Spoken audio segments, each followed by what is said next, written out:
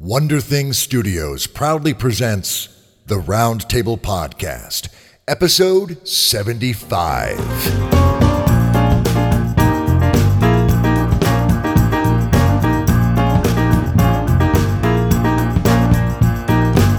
Hello, literary alchemists. I'm Moses Sirigar. And I'm Dave Robison. And you've tuned in to the Roundtable Podcast. On the Roundtable Podcast, we invite writers to come onto the show and pitch a story idea to us and our esteemed guest host. With Cat Rambo this week, and we're going to take that material, we're going to work that story, add a little bit of a unicorn horn, add a dragon tail, a little manticore action, centaur, wrap it all up. Next thing you know, we're going to have some literary gold. Literary gold indeed. Awesome.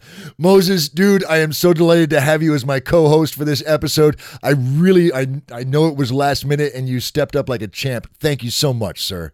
I'm grinning from ear to ear. You and me both.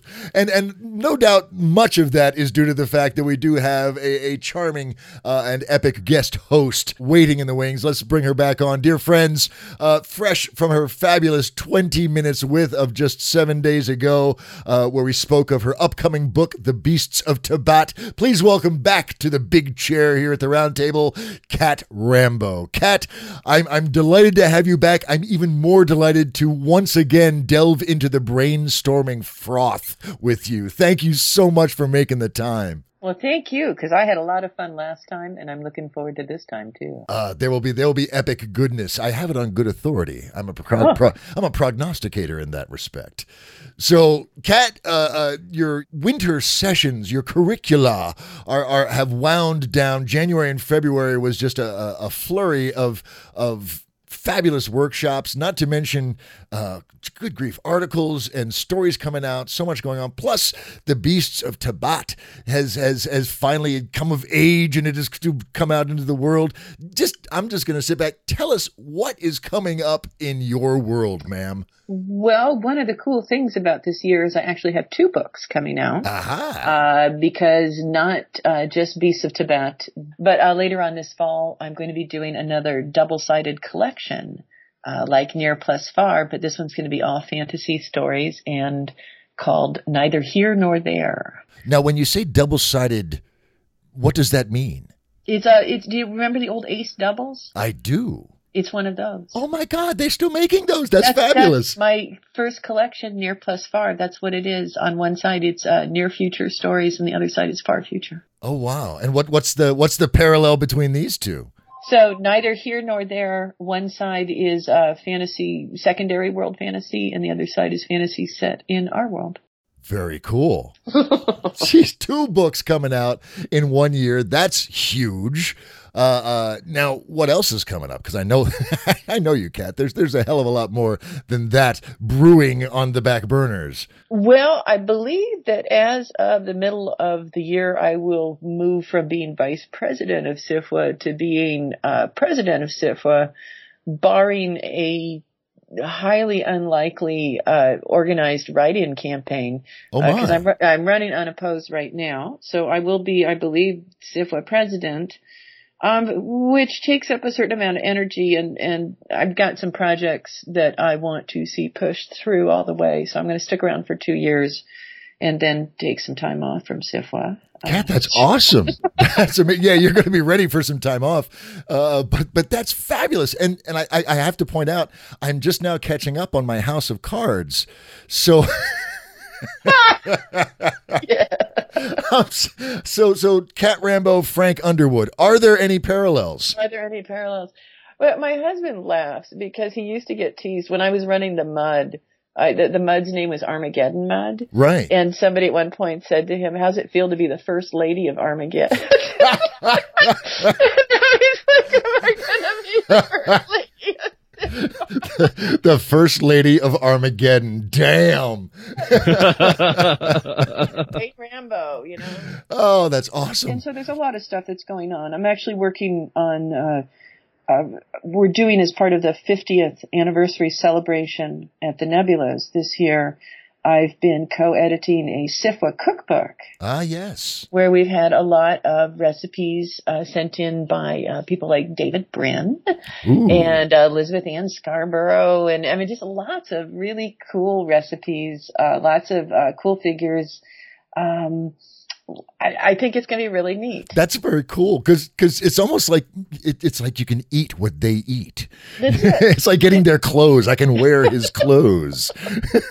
That's awesome. Well, and it's a party focused cookbook, so everybody has contributed things that are suitable for celebrations, and so I think it really will be fun. And one of the nice things is we have recipes from two members that sadly we lost last year, which is Eugene Foster and Jay Lake. Each contributed recipes. So in fact, at the New York reception last fall, we featured Jay's recipe. What a wonderful commemoration. Yeah. That's awesome. Well, anything else? I mean, I know your convention schedule alone is going to keep you racked in frequent flyer miles. Well, I'm doing Emerald City Comic Con for the second time, and I'm doing Phoenix Comic Con for the first time, and I'm doing Gen Con, which I'm so excited about. I'm part of the Writers Workshop. Oh, wow. Last time I was at Gen Con was back when I think I was like 18 years old, and it was up in Lake Geneva, Wisconsin. Oh, that was back in the day. Yeah, back in the day. So I am just excited as can be about that. Your gamer nerd is all at Twitter, I'm sure. I'm just like, and the usual round of short stories. I got a bunch of short stories coming out that I often do. Yes, we would expect nothing less, actually. Awesome. Well, Kat, I will make sure all of that gets into the liner notes if we have room. Fortunately, it's the internet. I can just go for miles on that. But my co-host, Moses, my man, I know you have some awesomeness brewing as well. Please share with our listeners what's fomenting in the distillery of that wondrous imagination of yours. Well, this is really exciting. So some of you guys might remember that I'm finishing up The Ninth Wind. It's my second novel. Lots of things have changed for me. 13 months ago, I didn't know I was having a son who was born in November. Yay! I didn't know I was going to break my wrist in December. Not so yay. Not so yay. And life continues to amaze me with changes. So I had no idea I would be, for example, a fourth grade teacher, which I am at this point, teaching fourth grade in the afternoons at my son's elementary school. Lucky fourth graders. Dude, you're going to be an awesome teacher. Working on it, and it's a Waldorf-inspired charter school, and they do some fun things in Waldorf schools. Wow. Yeah. Like in fourth grade, the kids learn Norse myths, In fifth grade, they learn Greek myths. So today, the kids at school, I led a movement exercise, and first I got to tell them the whole story of the Fenrir wolf, and Tyr, and I created a movement exercise based around the wolf, and at the end of it, the wolf, bites Tyr's hand off and that kind of thing. So wait, whoa, hold on, wait. Just dropping that on me. So the kids are going home, and Daddy says, "What did you learn today? Let me show you, Daddy." Yes. Yep. Welcome to Waldorf education.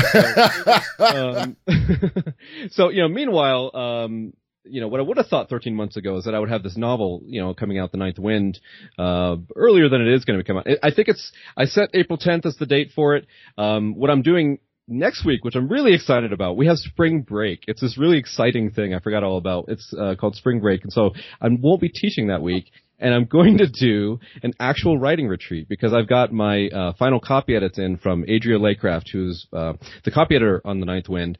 David Farland, she's wonderful, and David Farland was the content and all kinds of things editor before her.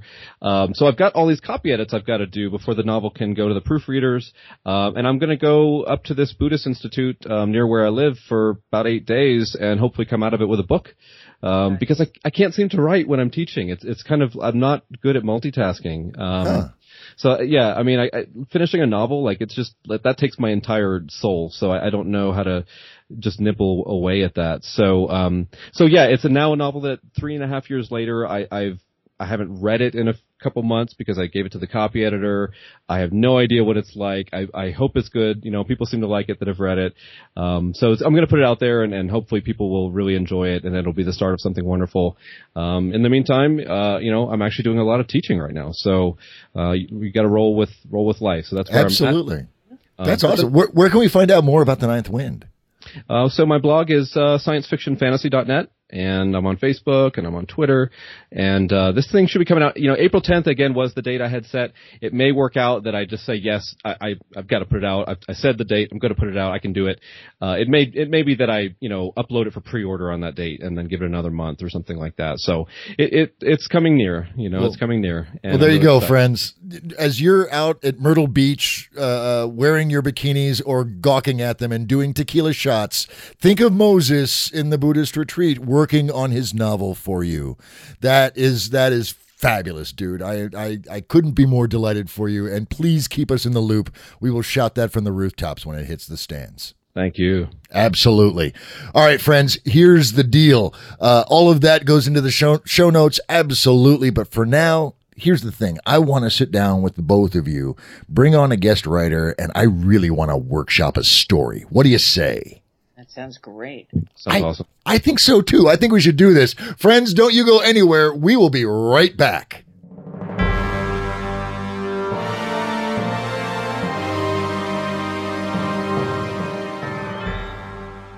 After winning a hard-fought victory, Commander Jared Mertz and Princess Kelsey discover another insidious foe blocking their way home. A remnant of the old empire still exists and seems allied with the savage AI-dominated Pale Ones. With the existence of the Terran Empire at stake, another enemy, this one from Jared's past, threatens everything they've worked so hard to achieve. Jared and Kelsey must fight for survival, while the fate of humanity hangs in the balance. Command Decisions, Book 3 in the Empire of Bone saga, available at Amazon.com. Get your copy today.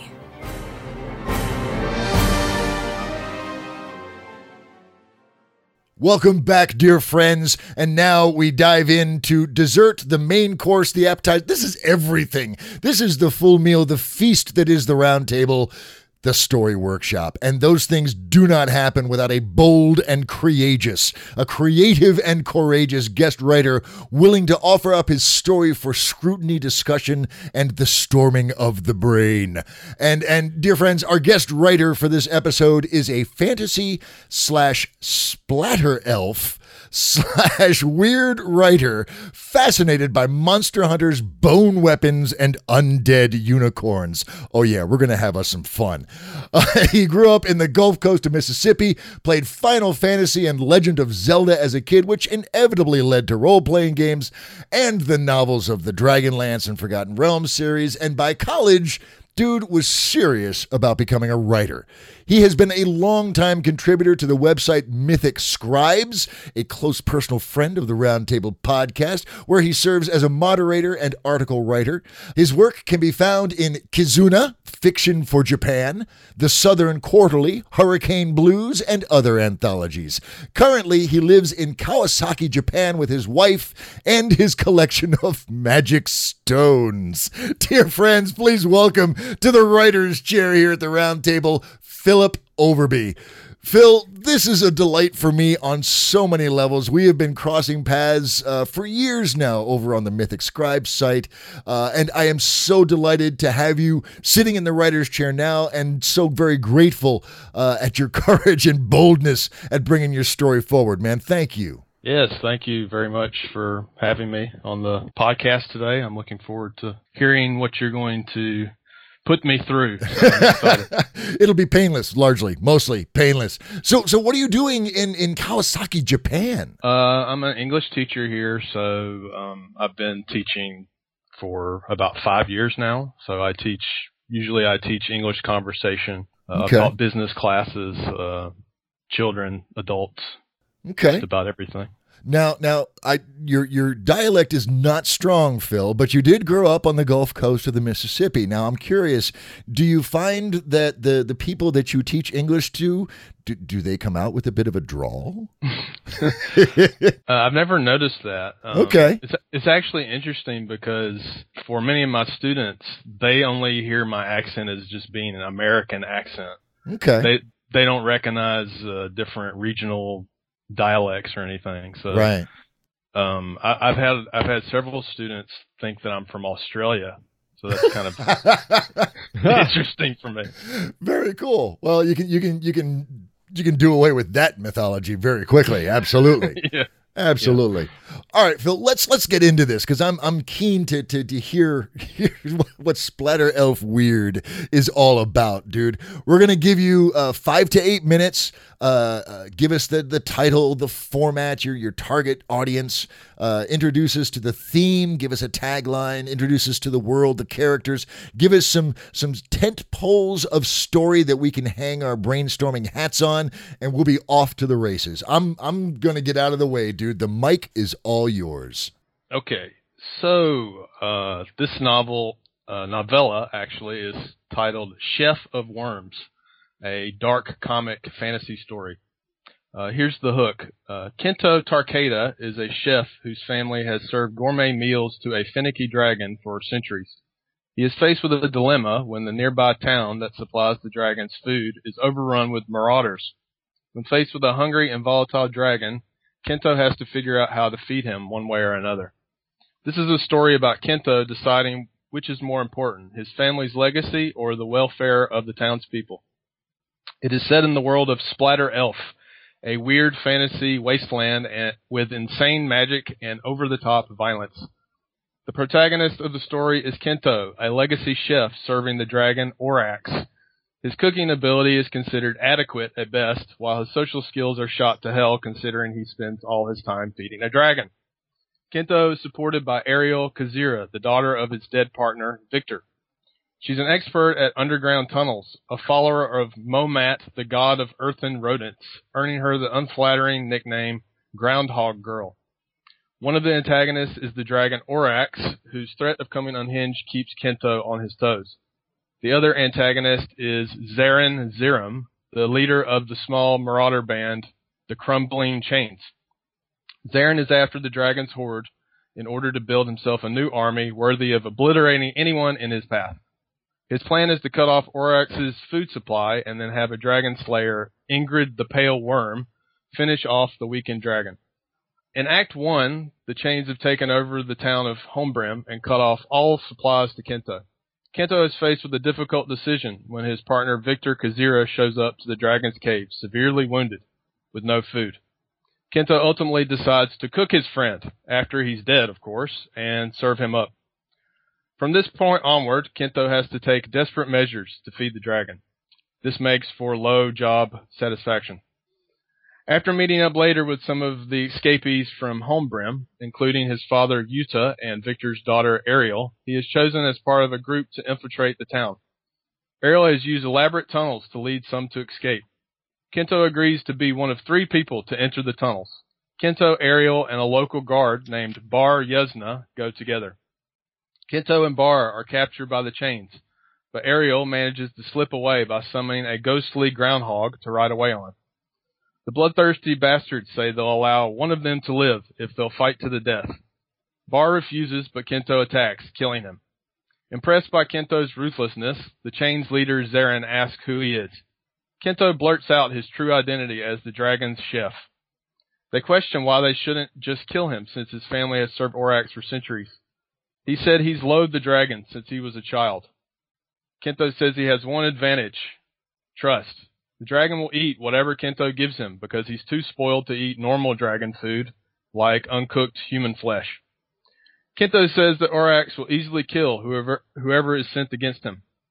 He needs to be weakened, and Kento can do that by feeding the dragon poisoned food. Zarin has a big party to celebrate their new planet. Everyone gets drunk. While only a skeleton crew watches over the town late at night, Kento sneaks back to the tunnels thinking of escaping completely. Ariel is waiting at the tunnels and asks what happened to Bar. Kento claims Bar was killed by Zarin. Secretly, he is overwhelmed with guilt.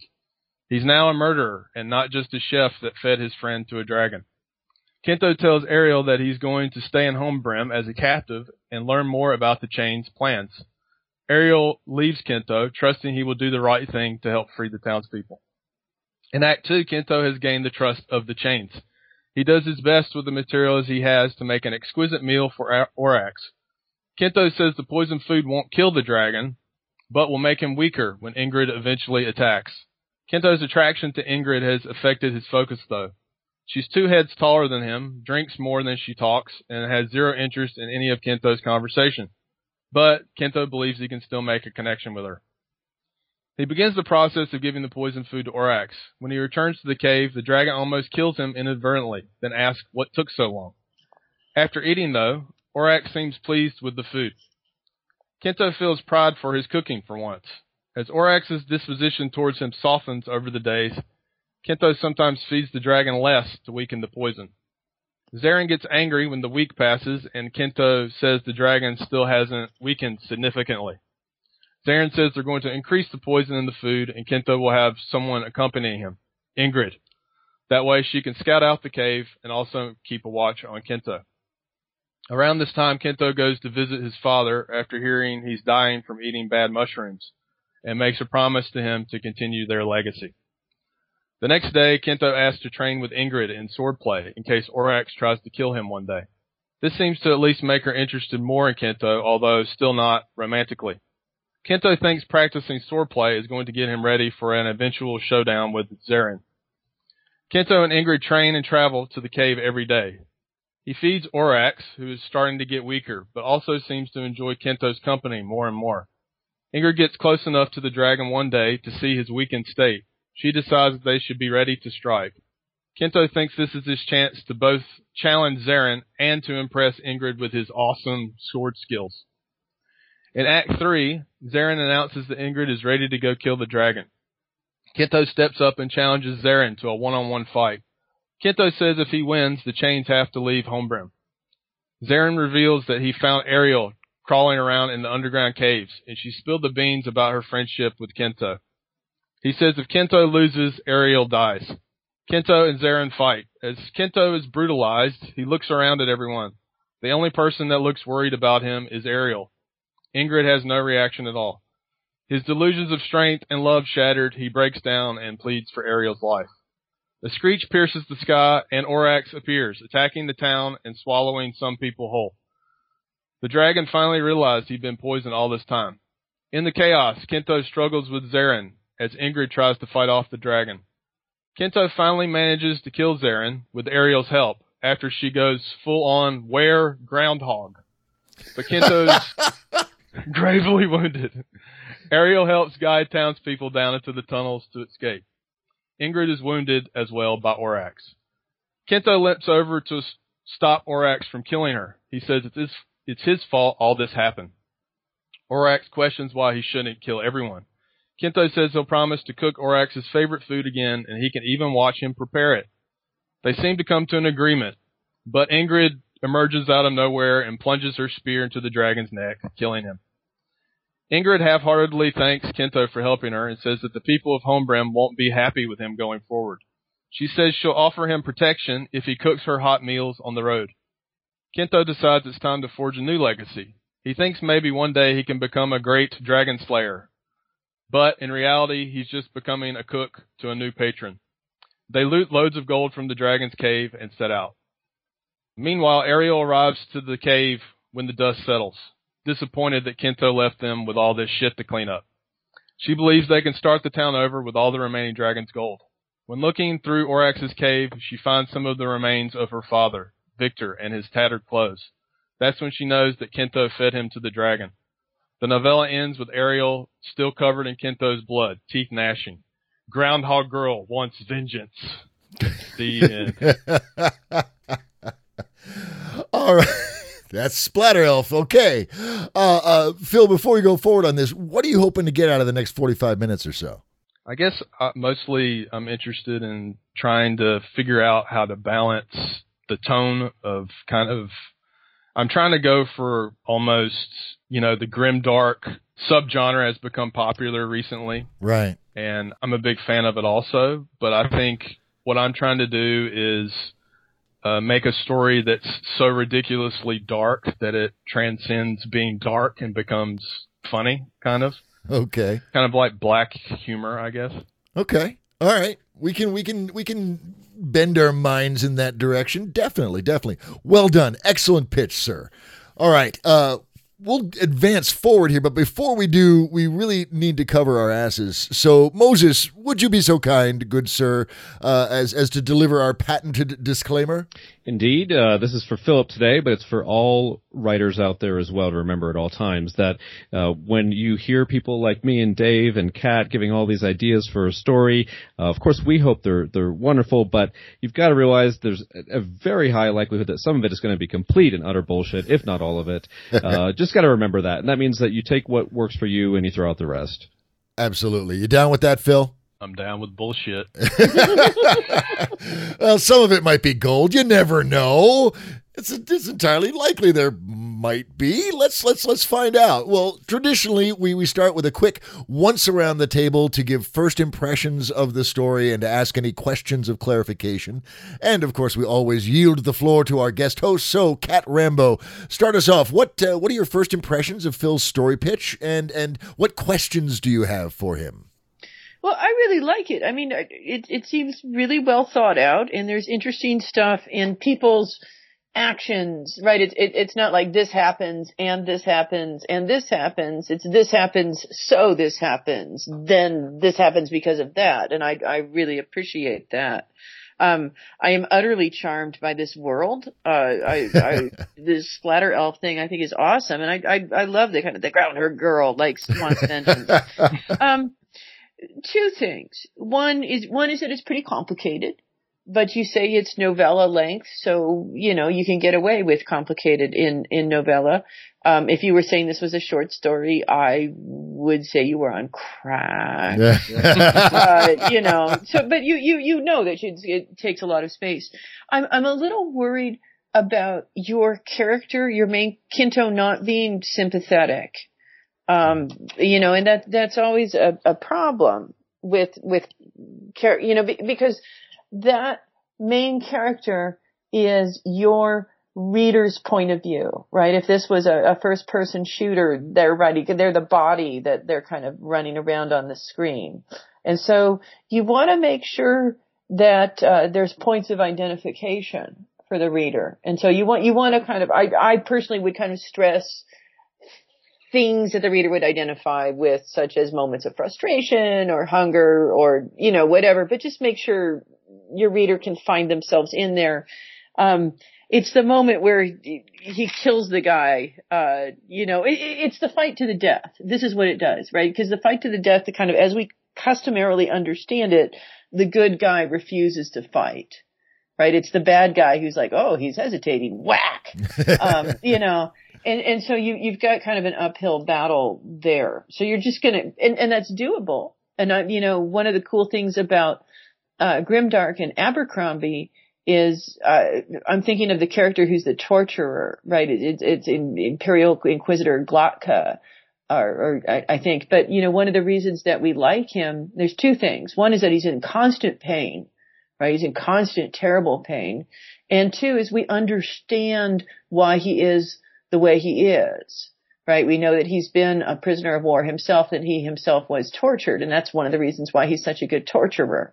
And so because we understand that, we're willing to put up, we're willing to cut him some slack because we know that. So I'm sorry, that's much more than brief. No, that's fine. Okay, that's fine.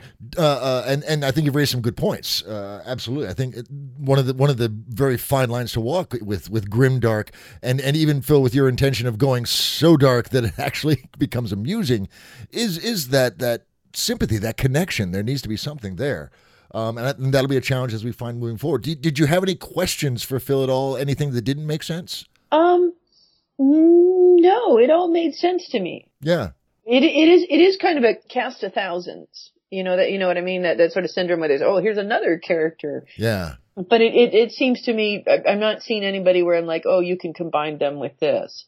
I just be aware that I would not let too many secondary characters creep in.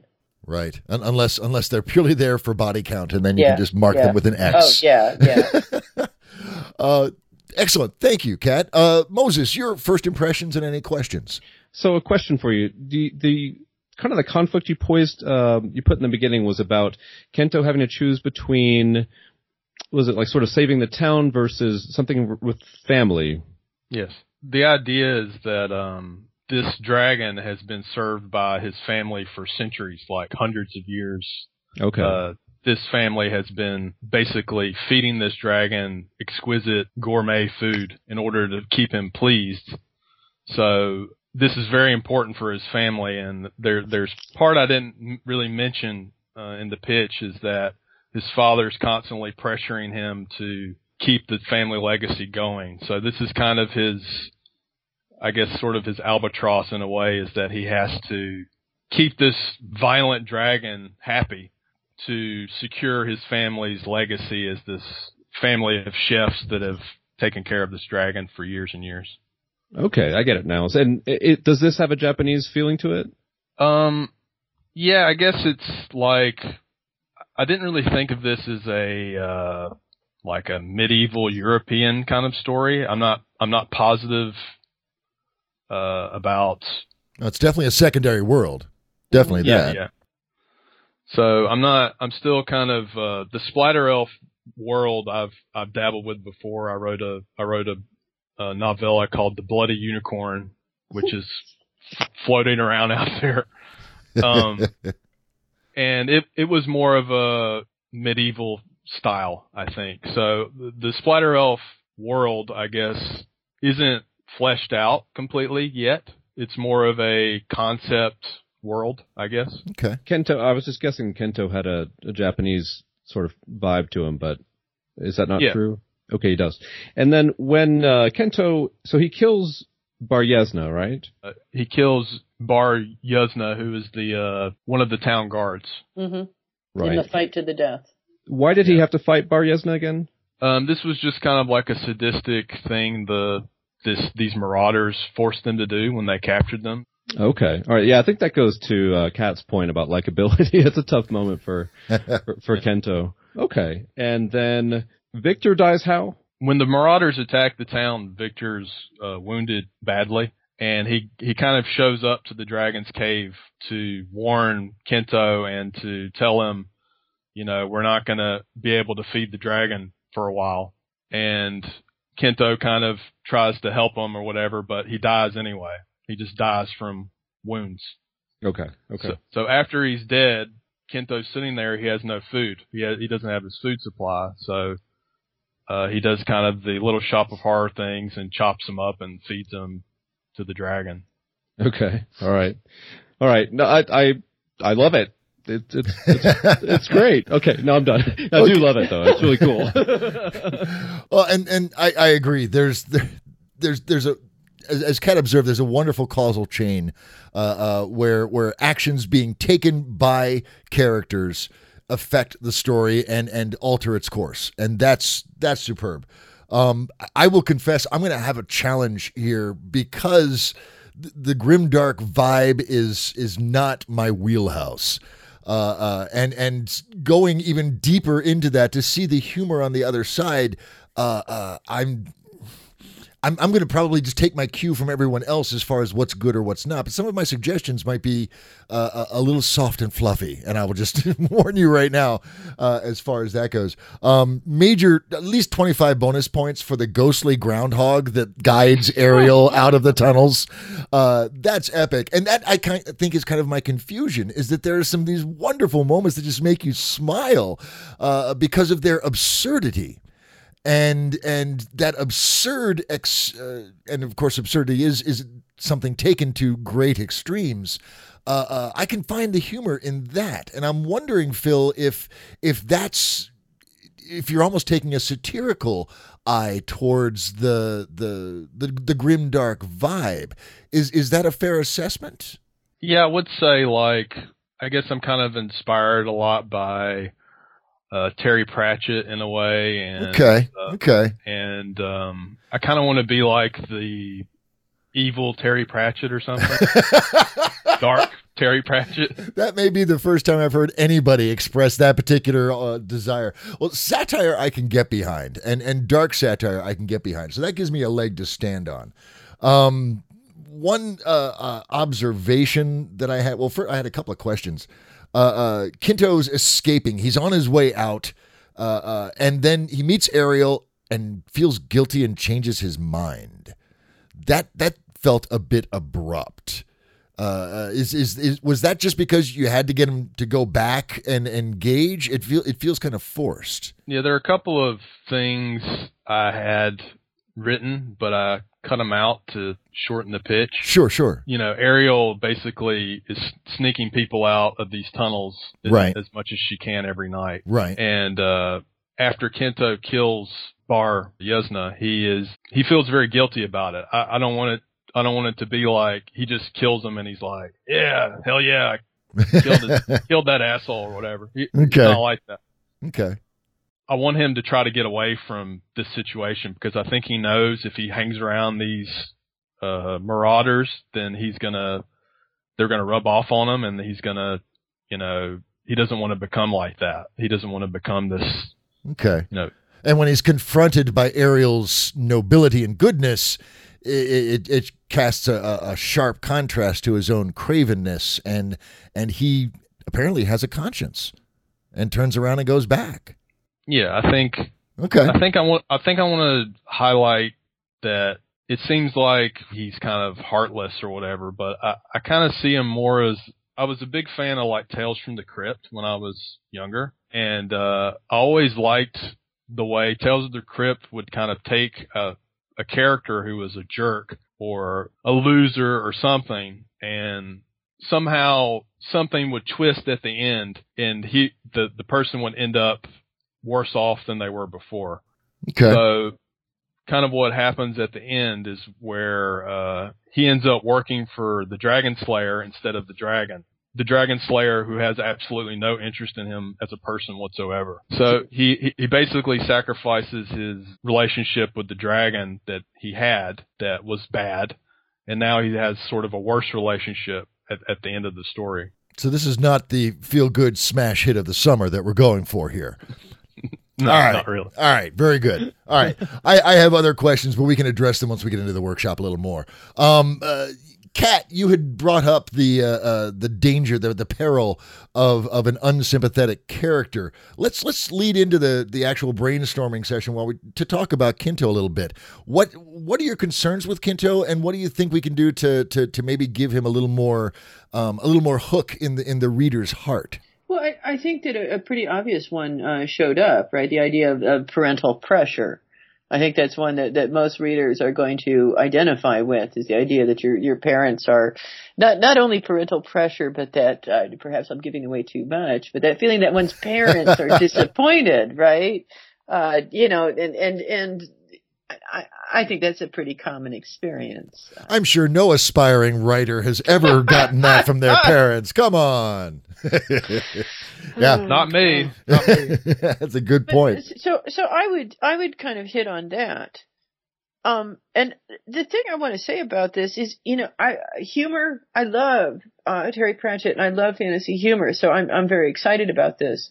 But humor is harder to write than sad stuff, for one thing. And humor, it's very easy to slip into mimicking somebody else. So part of this kind of carrying this project off is going to be figuring out what your voice is. And I think you're established enough that you probably know that. But that's one of the things that you're going to have to watch out for, is like if you read a bunch of Terry Pratchett, you're going to come back to it and you're going to be writing bad Terry Pratchett. So just kind of be aware that if you're going to write humor, it is a place where you do have to be sort of conscious of your style and sort of turning the knob to 11 on the Philipness of it. Mm-hmm. If that makes sense. Mm-hmm. Absolutely. Because I really got a sense in the overall story. It feels like it's doing. It feels like it's not sure what it is, or that it's trying to be two different things. We get these very grim moments, and then we get these wonderful ghostly hedgehogs, groundhogs, guiding us through the tunnels. And I don't know how to reconcile those two very contrasting images in a single story. Moses, what are your thoughts, man? Well, I mean, this is going to take a lot of skill to pull off. Obviously, I think it's brilliant. I think it's really brilliant. I mean, I agree. The concept is brilliant. It just comes down to execution. I think and there's a whole spectrum of what that could be. Yeah, I agree. Kento, I think Kento is very likable from the beginning. He's very special. He's the guy who gets to feed the dragon. I mean, that makes him cool from the outset. And as Kat said, the element of the father's pressure and the family legacy that he has to live up to, that also feels kind of like a Japanese theme to me. I think that's a good fit. I'm wondering, is Kento himself, is he funny? Like, are his thoughts funny? Yeah. I kind of feel like, in Japan we have a culture, it's called otaku. Mm-hmm. And otaku are basically people who are isolated for long periods of time and kind of obsess over one thing. And I think it has a positive meaning in Western culture more than it does in Japanese culture. Like some people don't, if you say you're otaku in Japan, it's not always considered cool. I think it's becoming more cool now. But I look at Kento as sort of kind of this kind of person. Like his whole life is feeding this dragon, feeding the dragon, feeding the dragon, feeding the dragon. So when he's kind of exposed to the outside world, I think he does things the way he just imagines people do things. He doesn't know for sure, like he tries to romance this dragon slayer who has absolutely no interest in him whatsoever. And that's just what he thinks he's supposed to do. Well, let me ask you something, Phil. If the Raiders didn't come and everything continued on, would Kento want to do something else, or is he committed to being the feeder of the dragon? I think it's kind of like the idea of you get hired for a job and you stay there forever. Even if you're not necessarily happy with the job, you just do it because you're getting benefits. And so he's stuck in a rut. It's kind of like that. Like, it's not that he completely hates it. He sees it as like security and its legacy, but he doesn't have any ambitions beyond that. I mean, I think he dreams about other things. Like what? That's what I want to know. What does he dream about? He dreams about, meeting a woman and, maybe being a merchant or being a warrior or doing things he's read about or heard about. See, that's your hook right there. Yeah. I really think that, but because without that, he's just a drone that stuff happens to. And that's not as engaging as a guy who has dreams. I want to be a merchant. I want to go into the, show him when he goes into the market square before the guys come in, before the crumbling chains come in and take the town. Show him, being really good and reveling in his mercantile status here. Maybe it's the high point of his day or whatever. Maybe there's somebody that he has a fancy for at the fresh fruit stand or the Raka meats, the unicorn meat stand, or whatever you got there in Splatter Elf world, that he enjoys. That maybe it's Ariel. Maybe Ariel works. Maybe we can establish a connection with Ariel early on, not a romantic one. Although I'm not sure that's out of the question either. I don't know. I'm kind of rambling at this point, but definitely I'd love to hear more in the story about Kento's dreams and what he aspires to. I think that's going to be a hook. I think some of that could be good. I think I was just asking, is he funny? Because the tone of the story is quite humorous, even though it's quite dark too. And Kento being the central character, I feel like you've got to make him really quirky in a way so that I think if he's just like obsessive and perfectionistic about his duty and all these things, like I think the story would fail if that's who he is. And then he runs into all these other things because he would be this kind of serious guy and running into like, groundhog, wear groundhogs and things. And, I've got to be able to kind of like smile at him as I read him and go, oh yeah, he's all these things, but he's cute. He's funny. Like he's got this tick. He's got this mannerism, he's always saying this thing. He's always obsessed with some silly thing or like, there's kind of a combination with him. I feel like I want to see him be, kind of grim and also like funny at the same time. Does that resonate or does that? You're talking about gallows humor? I'm thinking you have created a new genre, which would be the grim funny. Grim funny, yeah, I like grim that. Funny. So how do you rock grim funny? That's, well, I guess it's your genre, Phil. So you can pretty much define the scope and stakes at that point. I mean, I guess if we're going with grim funny as the idea, I mean, really, Phil. Anybody that reads The Bloody Unicorn, just the title alone. I mean, even Kat chuckled at the name of it, and I'm sure that there's humor in there as well as the grim thread. Am I right? Yeah, like I don't see it as much in fiction, but I see it a lot in TV. South Park has that kind of humor, I think, and Adult Swim TV shows, right? Like Metalocalypse, about the heavy metal band that's like the second biggest economy on Earth, and all these fans flock to them, and it's really dark, but it's also very funny because it's like a kind of a send up of rock music and celebrity worship and these kind of interesting things. So I want to see Kento's quirkiness, the things that make him cute and endearing and funny. I want to see that interact with Ariel's quirkiness in a really entertaining way, because she's a follower of Momad. I think they're going to have a lot of dialogue between the two of them. What is someone who follows the god of the earth and rodents, who turns into a were groundhog, which is brilliant. I mean, it's brilliant. Create something for Kento where that interacts with someone who believes in who worships rodents in a very funny way. I don't know what his feelings are about rodents. I don't know, if the dragon has feelings about rodents and that has influenced Kento in some way. I want this chemistry between those two. I think Dave was picking up on that earlier. Like, what's Ariel? We want something with Kento and Ariel, because they get quite a bit of dialogue, don't they? I'm trying to figure out if he gets more dialogue with anyone else, unless it's the Zarin, the leader of the Marauders. I would say he has a fair deal of scenes with Ariel together, and there is kind of this, I wouldn't say romantic connection, but it's kind of, her father was friends with Kento, one of Kento's only friends, really. So they know each other, and I'm imagining they're around the same age. Now, what if she feels, after Victor dies, what if she feels some sort of devotion, loyalty, oath, something that she has to do for Kento, and then humor comes out of that, and then of course at the end that makes her rage all the more, visceral. If she sort of, trusted in Kento for some reason, and then found that was not a good idea. I can see that. Because he fed her father to the dragon. Right. Yeah. Right.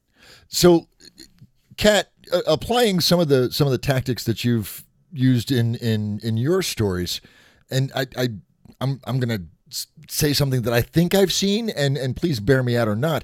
But part of the structure of a story is creating. Moses, you brought it up. Who he has dialogue with, who he interacts with, and those what comes out of those interactions tends to be a driving force in terms of driving the story forward, raising the awareness of what the issues are, the themes, and so on and so forth. We've got Kento and Ariel and what's the guy's name? Zarin, the merchant, or the crumbling chains dude. Kat, is that enough, do you think, to articulate the story that Phil put forward? Oh yeah, I mean, okay. he's got even more than that as well, right? You've got Ingrid. Oh, right, Ingrid. Yes, holy crap! Kara, Yesna, and and the guy who dies at the beginning, Ariel's dad. Victor, yeah. Victor. But so here's two things that I want to say. And one is that the risk that you run, and I think the reason that there's a slight hesitation for me is that sometimes when you do kind of like, I'm going to push this over the top and make it so X that it's funny, sometimes you have to be very clear about signaling to the reader that this is funny and not me being deadly serious and not very good. Do you know what I mean? It's just, you need to kind of set the reader's expectations.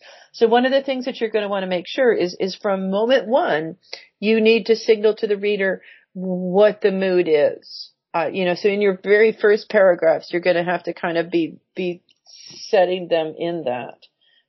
But I love this. And one of the things I love about Splatter Elf is it's got this sort of Ralph Bakshi Wizards feel to me. And yes. isn't that exactly it, right? Yeah, very much so. And I'm intrigued by it. It's also got I want to read this because I'm so intrigued by the world. And I'm actually kind of, I'm not even, the story sounds very interesting, but I'm kind of more intrigued by the world. It's just so cool. So I'm sure that's not helpful at all. Well, it's affirming, if nothing else, and that's always a good thing. Your world is super cool. Yeah. Thank you very much. I'm curious. You say that Victor is Kinto's partner. Yes. So is Victor his brother? Because this is a family business. How does that dynamic work? The way I kind of looked at it is that Kinto essentially lives in this cave, and the cave is pretty, I wouldn't say super far away from the town, but it's far enough that it's a distance. Victor's job as his partner is that he gathers up all the supplies needed to feed this dragon on a daily basis. So he goes around to all the people in the town and he gathers spices, or he gathers meat, or he gathers all these things. Yeah, yeah. And then he brings them to Kinto, and that's kind of their relationship. Okay. So he's the procurer.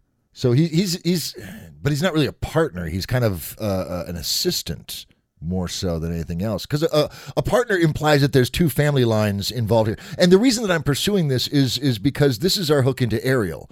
And Ariel, as has been observed by Kat and Moses, is definitely a pivotal character around which Kinto's story is going to be told.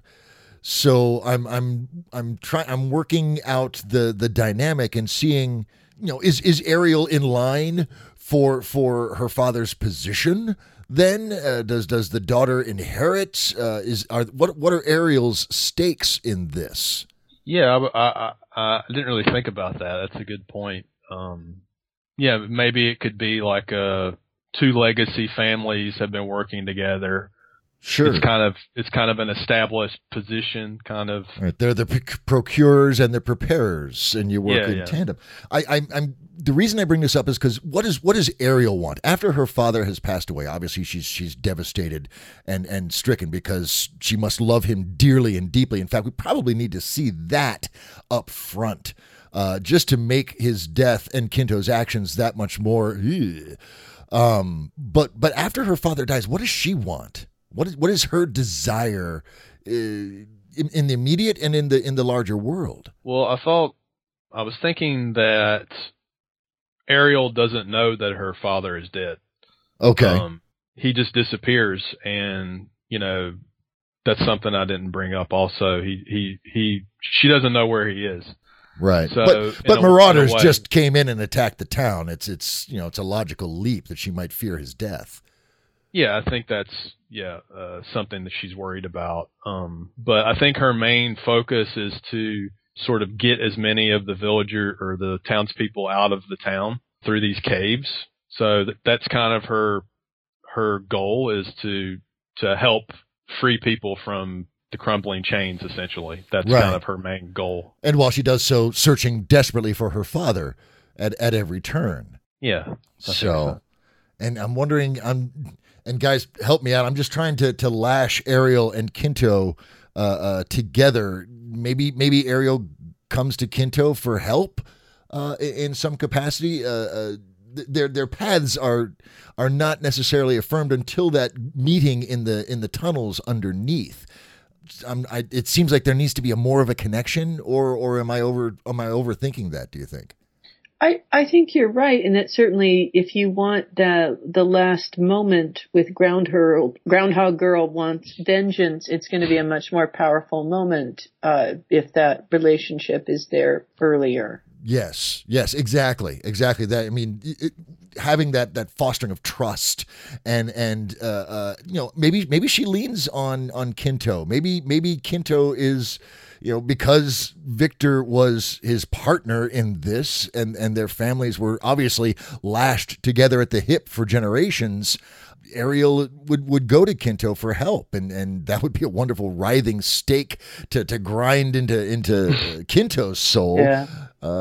So having that be one of the things that's pulling Kinto through this, because you've got, what have we got? We've got the dragon, we've got the chains, and now we've got Ariel. So a nice three-way tug on our protagonist. That seems like a good dynamic. One thing that and Kat, you had invoked that the family pressure thing is a good thing, and I agree. But the dying father on the deathbed struck me as a little. Well, and I guess if you're going to do satire, I guess we can go ahead and trot out those tropes and raise them up. My thought was maybe have the father be more of a goad to Kinto. It's like, Kinto, you need to get out there. You need to get these marauders out of here. We got a job to do. And constantly riding him until the old man says, fine, screw it. I'm gonna do what the youngins ain't gonna do, and take up his sword and attack and the leader, Zarin, and of course Zarin kills him. And Kinto maybe tries to help and is ineffective in doing so. We can have that wonderful dying father scene. Feed the dragon, boy! Feed the dragon! See, I'll do the audio for this. I'll totally do the audio for this. Yeah. Yeah, I like that idea of. I see his father as this kind of like, he's disappointed in his son because the dragon's not as happy with Kinto as he was with Kinto's father, and constantly compares him to the father. You know, the dragon's always, well, your father did it this way, your father did it that way. Nice. So he always braised the kidneys. Why aren't you braising the kidneys? He put more rosemary in it. Where's the damn rosemary? That's it. I keep telling you. Well, and I'm seeing, as we discuss this more, the terrain's becoming much more clear for me for Kinto's terrain, because you've got parental duty in the form of the father. You've got that ideal of romantic love in the form of Ingrid. You've got the chance to be a hero, so you've got this villain in the face of Zarin, and I don't know what Ariel represents, that desire to do good, maybe to do the right thing. I don't know. What do you guys think? I want to point out a parallel that I just noticed that I think could get exploited. Yeah. That Ariel, if it's her father gets killed, at the end, that's a moment of sort of reacting to parental pressure herself. She herself has this sort of weird thing going on. Just as he's reacting to his father, she is at the end. I mean, and that's a possible something that you might play around with a little bit if you wanted to. Absolutely. And I just thought of something with Kento and Ariel. I mean, you've got, again, rodents, right, with Ariel and her thing with rodents, and Kento, who's been feeding a dragon for a long time. So rodents would probably be the enemy of someone who is working with food. Yes.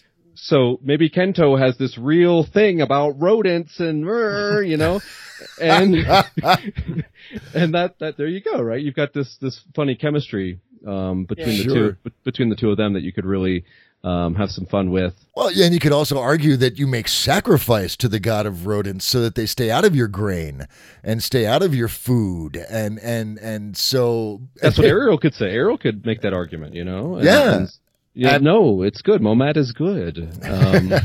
You just haven't been making the appropriate sacrifices. Yeah.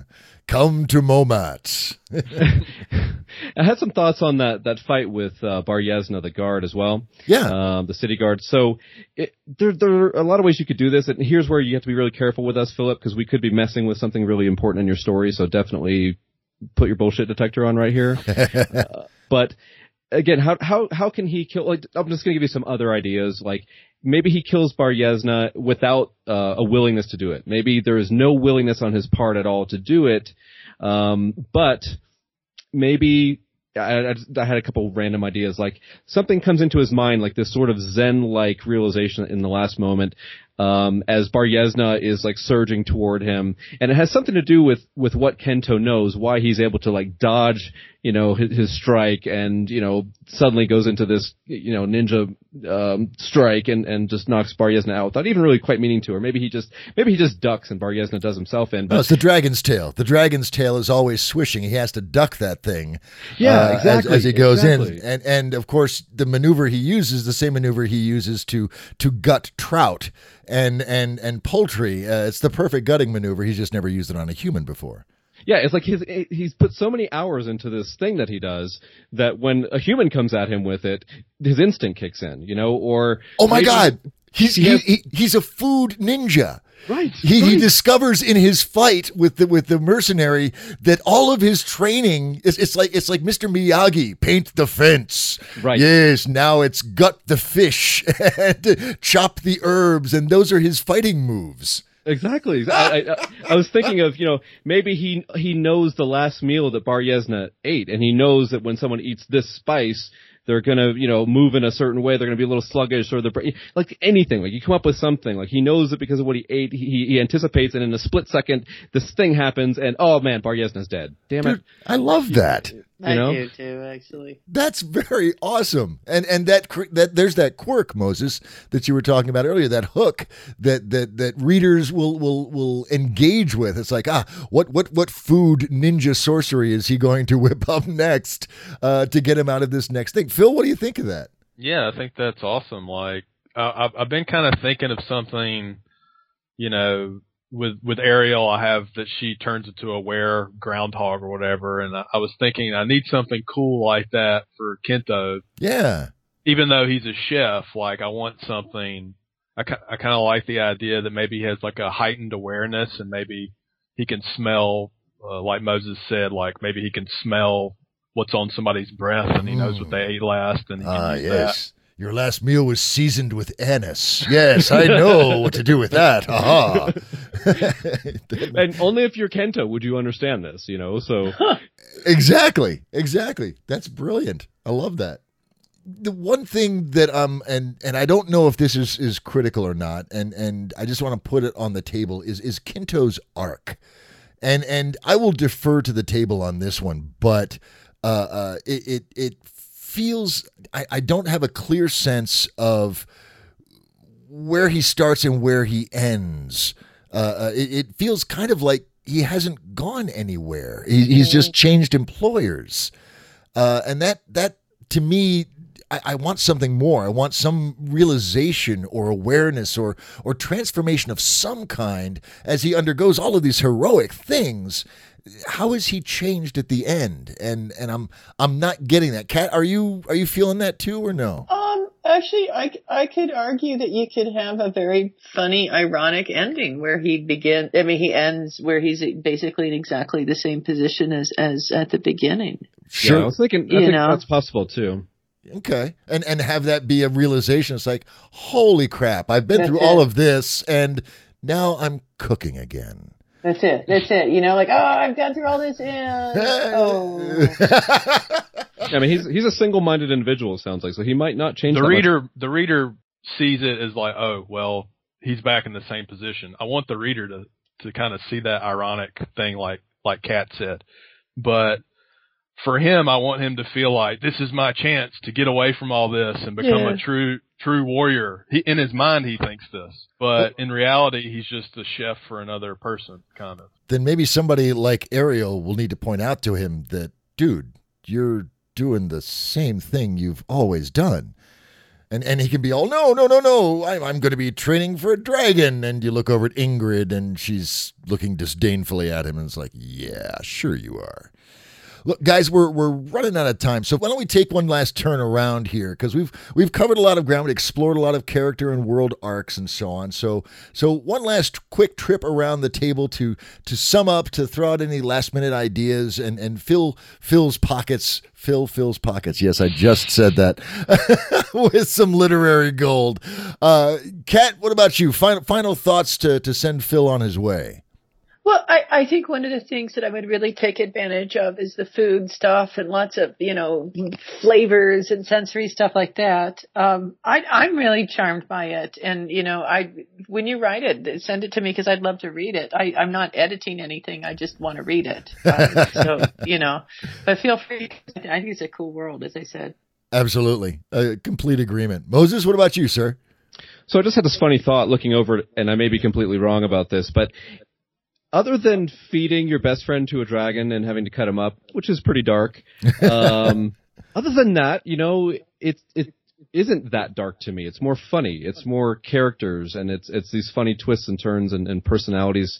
And so for what it's worth, I just want to say, be willing to let it be funny, some grim moments, some dark moments, but I don't know. That pulling off the grim and the funny at the same time would be masterful. I don't know if that works. I just don't know how well that works. So I would say, have those grim moments, but if you find that your humor is working, go with the humor. We're enchanted by the humor in the story, I think. I don't think the three of us anyway, who are workshopping here, I don't think we're like, oh, I want more blood. It's like, no, we're not there. We're not like, there. More blood. Yes. Yeah, we just want to see these characters work, Yeah. Yeah. Very much so. So, yeah. Excellent. For me, Phil, one thing that I've noticed is that whether you were conscious of it or not, you've placed Kinto in between several rocks and hard places where he's forced to act against convention, his convention as he's defined it. He's forced to poison the dragon who he has cared for all this time. And you said Kinto hates him. I would ask, does he really hate the dragon? I can see a love-hate relationship. I can see a kind of a grudging respect even. I mean, this dragon is the source of his livelihood and his prestige, whatever prestige there is, for the Dragon Slayer in the town of Holmgrim.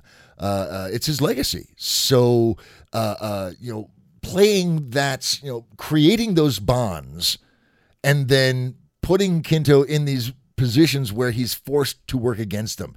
His father saying, you must do this, blah, blah, blah. And the death of the father, for me, seems like a transformative moment. And it's not, because this is satire and dark, it's not going to be yes, I must carry on the family legacy. It's, holy crap, I'm free. And the stark terror that overcomes you when suddenly you're off the hook. The dragon's probably going to die. Your whole world is pulled out from under you. That's really kind of the climax of the story in my mind. And understanding Kinto's mind up to that point and the various events that you guide him through, I think that's going to be a pivotal moment for you in understanding Kinto, to the point where after you write that scene, I'm going to bet you have to go back and edit a few paragraphs earlier because you're going to discover something about him that you didn't know. So just look at the dynamic that you've put Kinto in, and make sure that dynamic is exactly in service to the type of story you want to tell. And the story, for all its satire and everything, is about Kinto. And you give us, as Kat observed, it's a great world, awesome world, fabulous, exotic, quirky characters with ghostly hedgehogs and all sorts of marvelous stuff. But all of that is a light shining on Kinto in some way, shape, or form. And making sure that you know what his arc is, even if it is to end up as he was, knowing that, and then making sure that those lights, those events, those aspects that you showcase in the story are in service to that, then I think you're going to be golden. And I agree. This is fabulous. This is awesome. Phil, I got to tell you, man, thank you so much for stepping up and showing the bold, courageous qualities that you so embody by putting up this story, man. This has been awesome. Yeah, thank you guys so much. I appreciate everybody's comments, and you definitely given me lots of stuff to work with here. So awesome. awesome. Cheers for that. Absolutely. Yay, all of us cheers. Well, and Phil, here's the deal, man. You know the Round Table promise. You write this story, and please do, and send it to Kat, and then send it to Moses, and send it to me, because we all want to read this thing.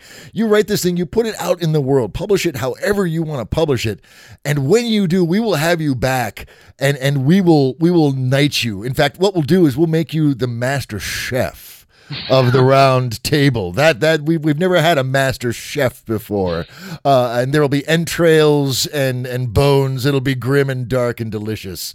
And that's the carrot, man. You down with that? Oh yeah, that sounds awesome. Awesome. I'm looking forward to it, bud. Kat Rambo, once again, for your second tour here at the Big Chair. This has been fabulous. Thank you so much for making the time, man. This has been awesome. Thank you. It's been a pleasure. Absolutely. Moses, my man, my wingman, my co-host. Dude, this has been a blast. Thank you so much for making the time for this. It's always a pleasure to have you as my workshop and bud on these things. Mutual. Awesome. And friends, as long as we're doling out the gratitude, thank you for tuning in. You complete the circuit. You close the cycle. You make this why we do what we do.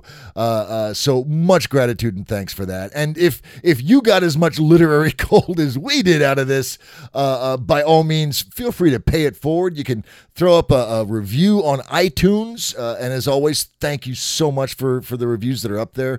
They're fabulous, and that helps us boost our ranks in the iTunes listing.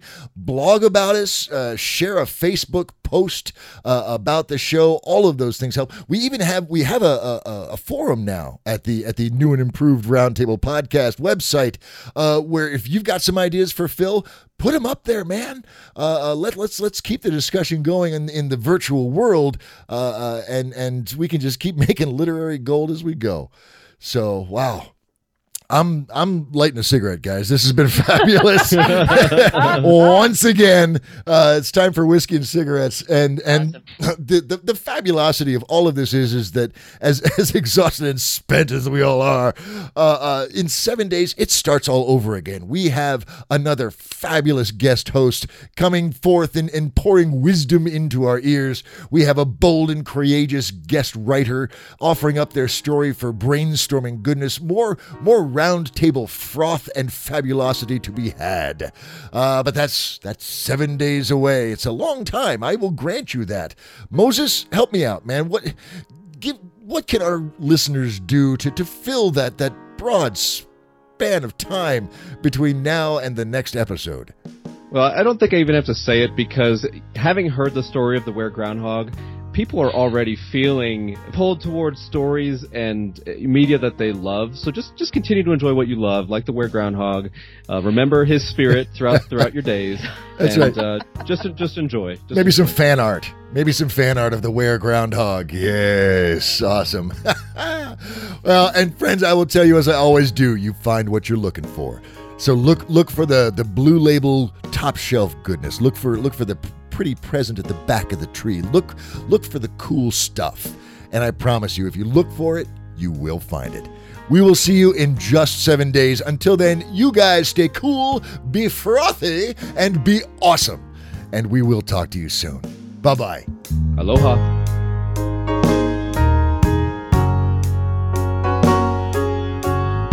This episode of the Roundtable Podcast is copyright 2015 by Wonder Thing Studios and is released under a Creative Commons Attribution, Non-Commercial, Share-alike license. That means please don't sell it, but you can share it to your heart's content. You can even use portions of it in your own productions, as long as you release those productions under the same licensing terms and reference us as the source. Theme music for the Roundtable Podcast was performed by the Hepcats of Brotown: Gary Gold, David LaBroyere, Billy Nobel, and Matt O'Donnell. If you would like to be a guest writer or guest host, join in on the conversation, or just learn more about us, visit our website at www.roundtablepodcast.com. We're also on Facebook at facebook.com/roundtablepodcast and on Twitter at Writers Podcast. And you can always email us at thetable@roundtablepodcast.com. Thanks for listening.